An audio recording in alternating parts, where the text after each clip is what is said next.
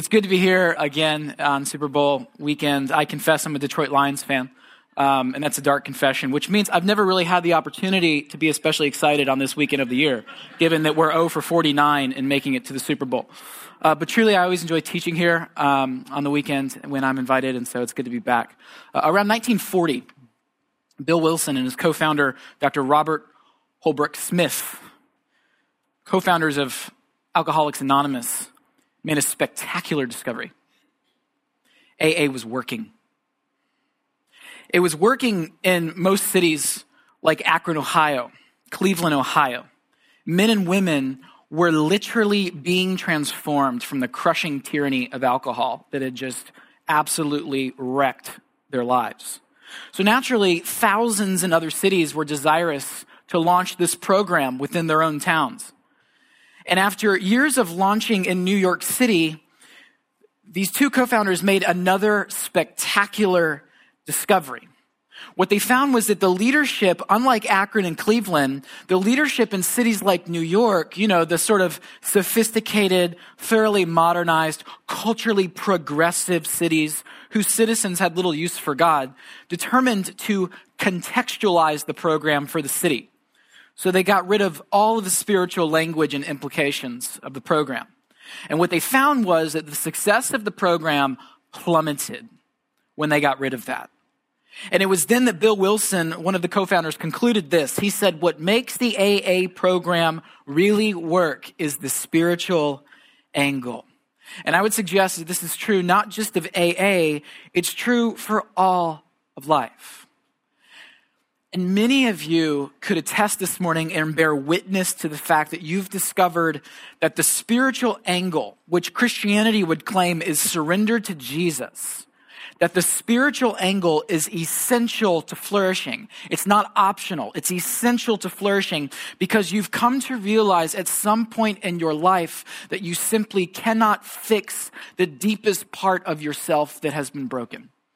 It's not some sort of some self-help thing that we can sort of get over the hump, that we actually need some sort of outside transformative breakthrough to bridge the gap of the sort of chasm of brokenness that we have felt. And so honestly, when we think about our friends, when we think about our colleagues, when we think about our neighbors, without any condescension, we long for them to experience the good news of Jesus because we know how it has deeply changed our lives and continues to deeply change them. But in our society, I suggest there are so many obstacles to belief. I mean, conversations with neighbors, friends, colleagues, you're very much well aware that when you even bring up the name of Jesus or Christianity, it comes with a litany of other reasons why the Christian faith may or may not even be plausible. I'll just give you a few obstacles that we have to face in our time, right? The obstacle of exclusivism. One of the things I hear all the time in the city is, man, I kind of like Christianity, but it just seems so exclusive that Jesus would be the only way to the Father, right? So that's something we have to think about. How do we talk about that in a way that is engaging, in a way that's winsome, in a way that helps people identify what it is that the Gospels actually claim? And then something like bad PR. We see this all the time in the media where sometimes the church or sometimes those that claim to be Christian are sort of broadcasted through the media where there's a lot of public relations issues that people have with Christians. Some right on, some are misused and misunderstood. And then we have the obstacle of things like miracles. In a sophisticated, modernized society, miracles are very difficult for many people to actually take seriously. And they think, Christianity seems great. It's a great ethic, good principles of living. I just don't know if I can really take the miracles of Jesus seriously, right? Huge obstacle. And then we look at things like the problem of evil. How do we explain these things? I want to suggest that Scripture actually addresses each of these issues in the gospel. But this morning, what we're going to look at, the scripture that I want to look at, it hints at a fifth obstacle, an obstacle that is underneath all of them. Because what I've shown you so far is but the tip of the glacier. And you know that any glacier that you see on top of the water, the bulk of the mass of that glacier is actually what's underneath. And the issue, I suggest, is this. Oftentimes, what you see on the front, what people declare as this is the problem I'm having with Christianity, oftentimes those are problems. But what's underneath it for most people is that we live in a society where it's difficult to come to terms with surrender. to come to terms with the release of control. And so often these things on the top, though they're issues, they're just strategies to get around the fact that we really don't want to lose control of our future, of our life. We want to clutch on to that. And I believe that this is the most challenging barrier we live in within a society of radical individualism, radical autonomy. It's the air we breathe. It's the candle in the room that we no longer smell because we've been in the room way too long. Consider the words of the 19th century American essayist that I would suggest is still the residue of all of the areas of society that we live in. Ralph Waldo Emerson says this: self-trust is the essence of heroism. Self-trust is the essence of heroism. I mean, when you really think about that statement, and I believe society embraces this statement, it renders the prospect of surrender as cowardice, as anti-heroic. That if you can't, you have to trust yourself because nothing outside of you is trustworthy. That's a really dynamic claim.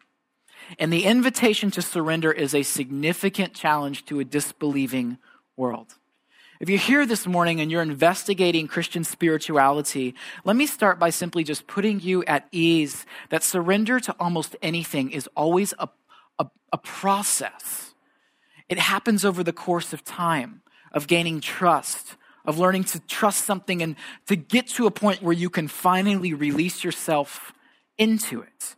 And so it's okay to be here and to not be ready to take that leap just yet. Perhaps you're curious, but you're not convinced. You're still exploring. And I get it. If that's you, I totally get that. Because surrender is a huge step because it makes us feel vulnerable. It leaves us feeling exposed. And we live in a society that trains us to hedge against vulnerability for many reasons. I mean, one of the reasons, obviously, is the fact that when we have stepped out perhaps before in trust, I mean, even with like a human relationship, let's just say, we experience certain levels of pain and mistrust and things that cause betrayal and wounds from our past that make us think, I'm not even sure this God, if God exists, is trustworthy. Would I really want to surrender to that? Because it's much more comfortable and natural for me to take Ralph Waldo Emerson seriously, that self-trust is probably the only way to go in this world. So it's no wonder that surrender is a process, that it takes time. And I want to show you this morning how the Bible is going to reveal something then that I think is very true for us today. So I want to suggest again that the pathway to surrender generally looks like this process. And here's what it looks like: invitation, strategy, realization, surrender. Invitation, strategy, realization, surrender. I'm going to spend the rest of my time unpacking what I mean by each of these. So let's look in this text, John 1. Here's the invitation. The invitation, verse 43. The next day, Jesus decided to go to Galilee. He found Philip and said to him, "Follow me." Now, if you're like me at this, when you come across this text, you want some clarifying questions, such as, okay, Jesus, I'll consider following you, but like, where are we going? If you tell me where we're going first, I'll give it some thought, right? Or perhaps you would say something like, if you were Philip, Jesus, do you have like a card or a website or some sort of like pithy statement that I can get my arms wrapped around to know where we're actually headed here, right? But from the very onset of Jesus' ministry, his minimum standard is to get beyond self-trust. Isn't that fascinating? That's not like the end-all, be-all goal of the super Christian. The minimum standard to following Jesus is getting beyond Ralph Waldo Emerson. It's getting beyond self-trust as the essence of heroism, beyond self-reliance, and to at least consider surrendering to his path. And the challenge of the invitation that Jesus gives us is the loss of perceived control, forfeiting our self-governance, and our predictable outcomes. And I think that makes a post-enlightened society such as ours very, very nervous. It makes me very nervous, quite frankly, to actually continue to do that, to trust that God knows better than I do, and to move into that mystery that Faith even just sang about. Let me tell you a modern parable by Cynthia Bourgeault. She's a great thinker, great writer. She says this. It'll be on the screen behind me. Once upon a time, In a not so far away land, there was a kingdom of acorns, nestled at the foot of a grand old oak tree. Since the citizens of this kingdom were modern, fully westernized acorns, they went about their business with purposeful energy. And since they were enlightened, they engaged in a lot of self-help courses. There were seminars called Getting All You Can Out of Your Shell. There were even woundedness support groups for acorns who had been bruised from their original fall from the tree. There were spas for oiling and polishing those external shells, and various acornopathic therapies to enhance longevity and well-being. One day in the midst of this kingdom, there suddenly appeared a stranger acorn among them. He was capless and dirty, making an immediate negative impression on his fellow acorns. And crouched beneath the old tree, he stammered out a wild tale. Pointing upward at the tree, he said, "We are that." Delusional thinking, obviously, the other acorns concluded. But one of them continued to engage him in the conversation. "So tell us, how would we become that tree?" "Well," said he, pointing downward, "it has something to do with going into the ground and cracking open the shell." "Insane," they responded. "Totally morbid. Why then we wouldn't be acorns anymore." The point of the parable is that there's a thing called a manageable life, where you're sort of the master of the universe. Thank you, Tom Wolfe, Bonfire of the Vanities. And then there's an abundant life. And those two things are completely divergent paths. And it's not that a manageable life where we self-govern and have all the answers and we are in the seat of the illusion of our control, it's not that it's all bad. But as Jim Collins would say, author, is it not that the good that often gets in the way of the great? And so I would suggest that this idea of the abundant life for those who will receive it, it's a difficult life to choose the path of surrender, but it's always worth it. And it only begins after the acorn consents to fall into the ground, surrender its shell, and give itself to a difficult and sometimes painful process, but to realize that in the end it will become what it was intended to be. Jesus once said something very similar. He had a teaching in the Gospel of John where he says, "Very truly I tell you, unless a grain of wheat falls into the earth and dies, it remains just a single grain. But if it dies, it bears much fruit." And Jesus here isn't talking about physical death.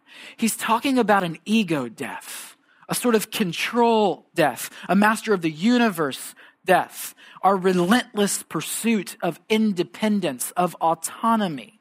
So the invitation to follow Jesus, which is still the invitation to us today, is, I would suggest, the most difficult passage in all of Scripture.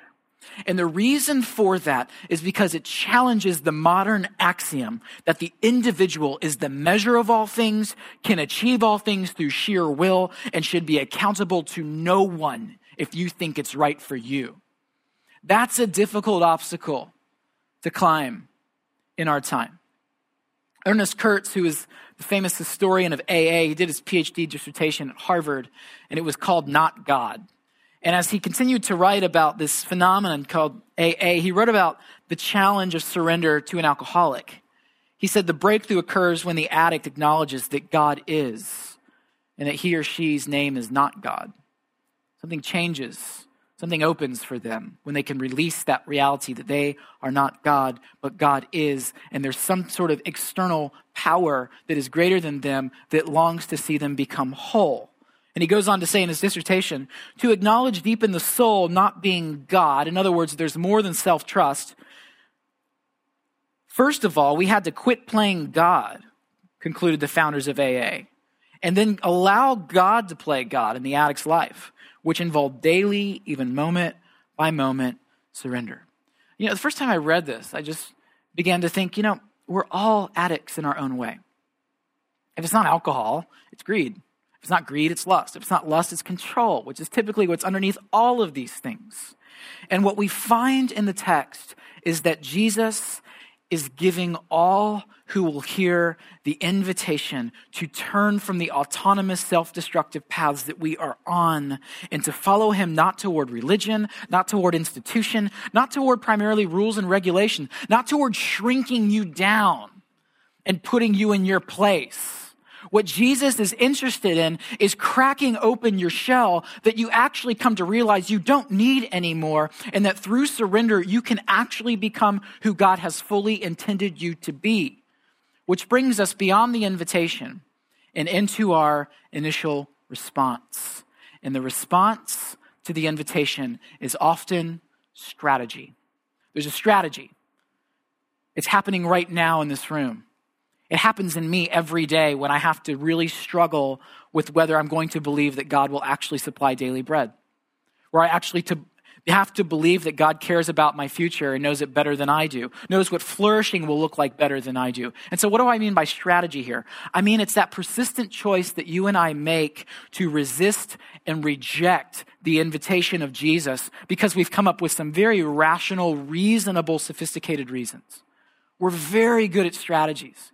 We're very good at finding a reason why we shouldn't take Jesus at his word and pursue our own path because we think it's better.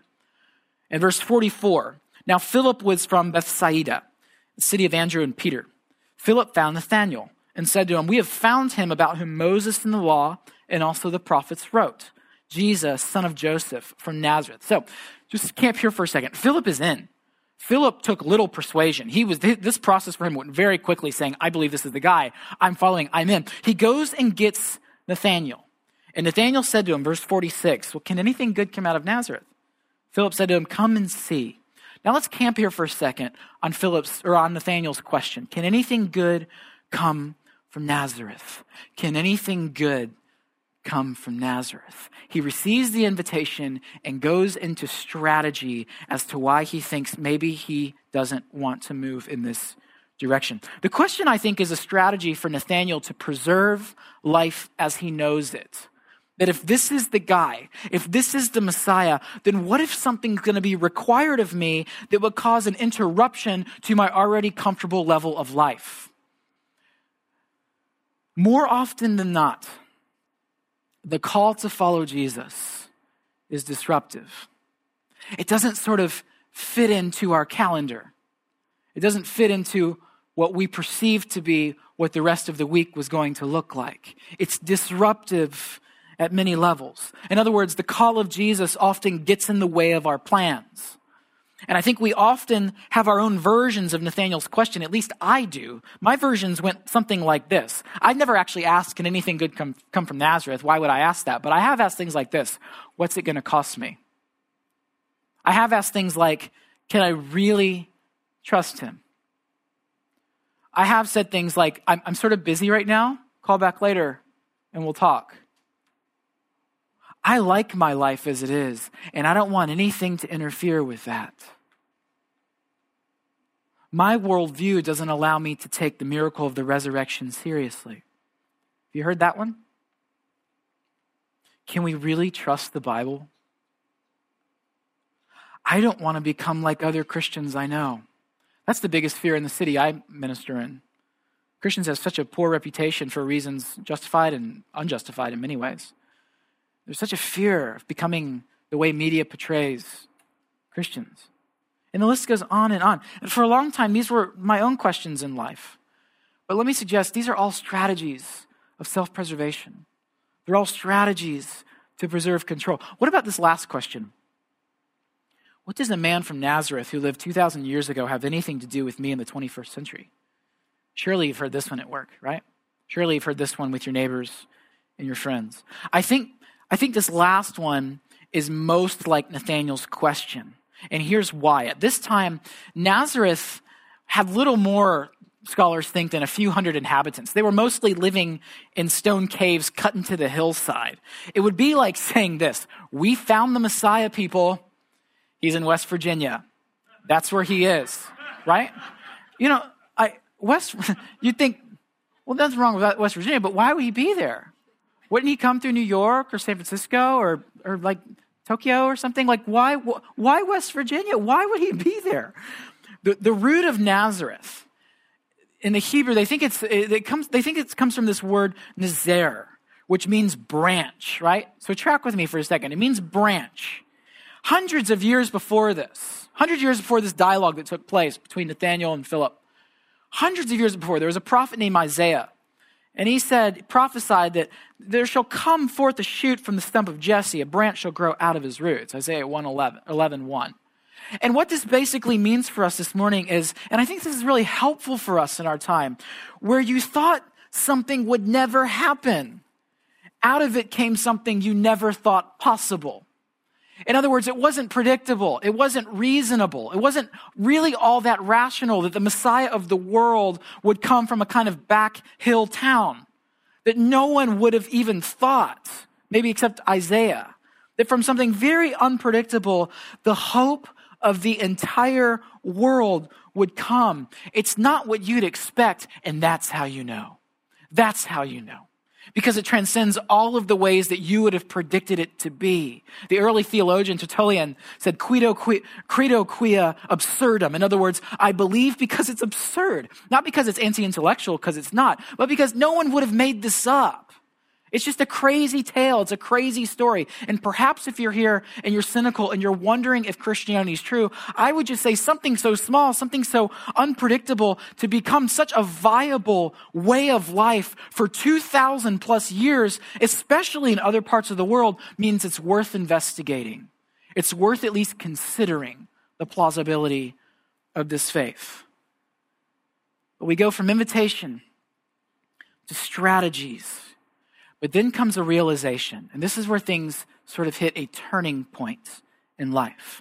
It's when something happens at a deeper level within you, a sort of revelation at sorts, a light bulb sort of goes off. You have these few moments of your months where all of a sudden things seem crystal clear. There seems to be some sort of clarity, some clearing, that just all of a sudden things make sense for maybe even just a brief moment. John 47 of this chapter. When Jesus saw Nathanael coming toward him, he said, "Here is truly an Israelite in whom there is no deceit." And Nathanael asked him, "Where did you come to know me?" And Jesus answered, "I saw you under the fig tree before Philip called you."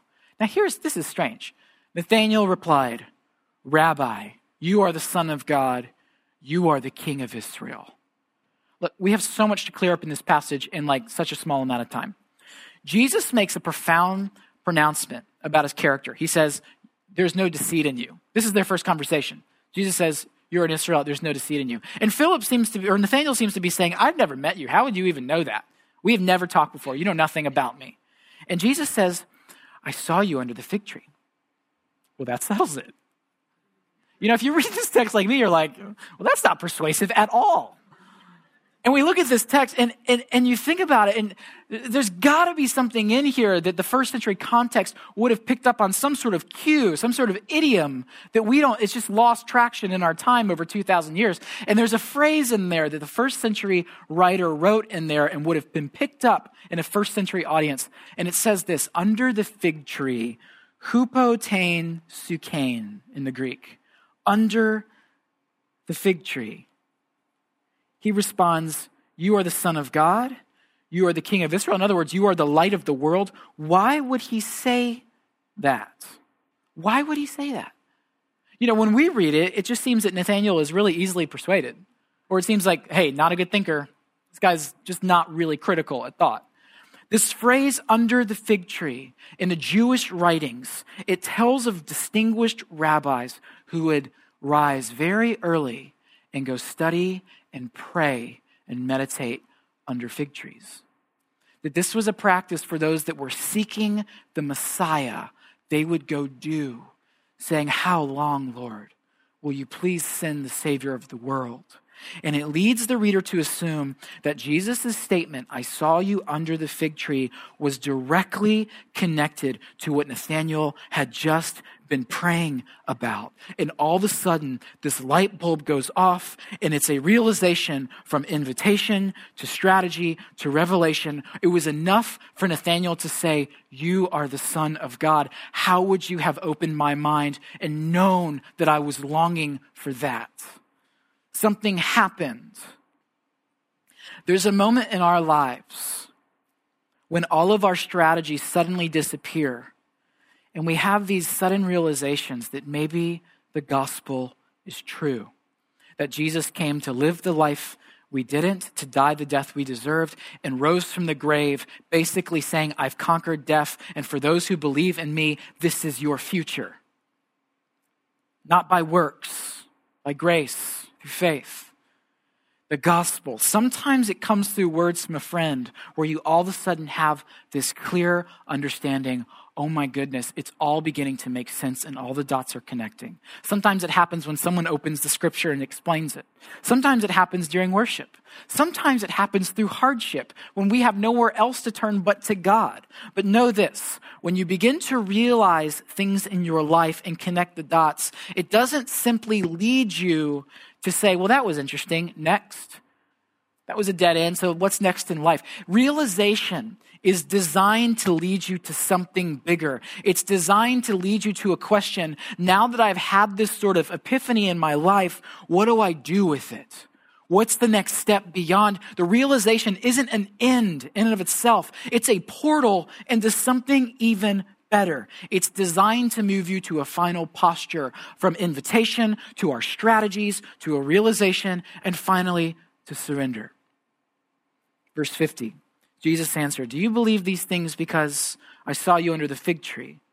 You will see greater things than these. In other words, don't stop there. Keep pressing in. And he said to him, very truly, I tell you, you will see heaven opened and the angels of God ascending and descending on the Son of Man. It's as if Jesus was saying this. If you thought, Nathaniel, that me telling you that I saw you under the fig tree was meaningful, follow me. Stay with me. Surrender your life, and I'll blow your mind. And that's the invitation for us. It's the long obedience in the same direction of a faithful life pursuing God. If you have yet to surrender to Christ, what's really keeping you? And whatever that is it really worth it? What would it mean for you to take the first step toward Jesus this morning? To simply walk forward after the service and to just pray with someone up front, to say, I'm ready to move forward. I've been putting this off, and it's just time for me to really begin this journey. The beginning of prayer, you know you've arrived at when your primal cry is help. Until we get to that place, and that's often our first prayer. Help. It's a good prayer. It's a very good prayer. And if that's you this morning, and for the first time you're saying, help, I've got to get beyond self-trust because I'm tired of playing the hero and it's just not working for me. Second question is this: if you have surrendered to Christ in your life and you've been on this path, where is there an area of control that you struggle to truly entrust to God? You've just been hanging onto it, clutching, and it's killing you. Sleepless nights, anxiety, stress, toil, fantasy about what may or may not happen, trying to predict the outcome, trying to make it happen, sheer force of will, and it's just exhausting, physically, emotionally, spiritually, socially, all the way across. And it's just time to surrender. It's time to let it go. And to trust that Christ will be enough for you. I'd love to close this in prayer. And if any of that resonated, you just want someone to be with you, someone to just pray with you, sit with you, join you in that. There's power in agreement. There's power in someone not judging you, not shaming you, but saying, I get it, I'm right with you. Invite me into this and let's pray about this together and take it to God together. Something really powerful in that. So I just want to invite you forward afterward. There'll be some people up front. I'll be up front.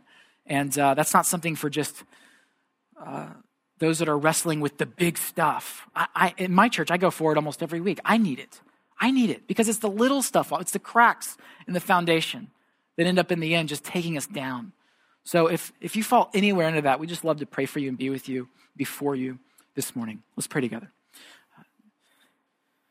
Father, Son, Holy Spirit, we thank you for being God. We thank you that we don't have to be. We thank you that you love us in every shape that we are, and yet you are committed to see us become who you've called us to be. So I pray for my brothers and sisters in this room. God, would you give us a vision for an abundant life, for a life of surrender, for a paradoxical life of what it means to truly experience flourishing. We ask this in the name of the Father, the Son, and the Holy Spirit. Amen. Such a joy to be back with you. I'm supposed to say go in peace, and feel free to stick around for a little bit and connect. Peace.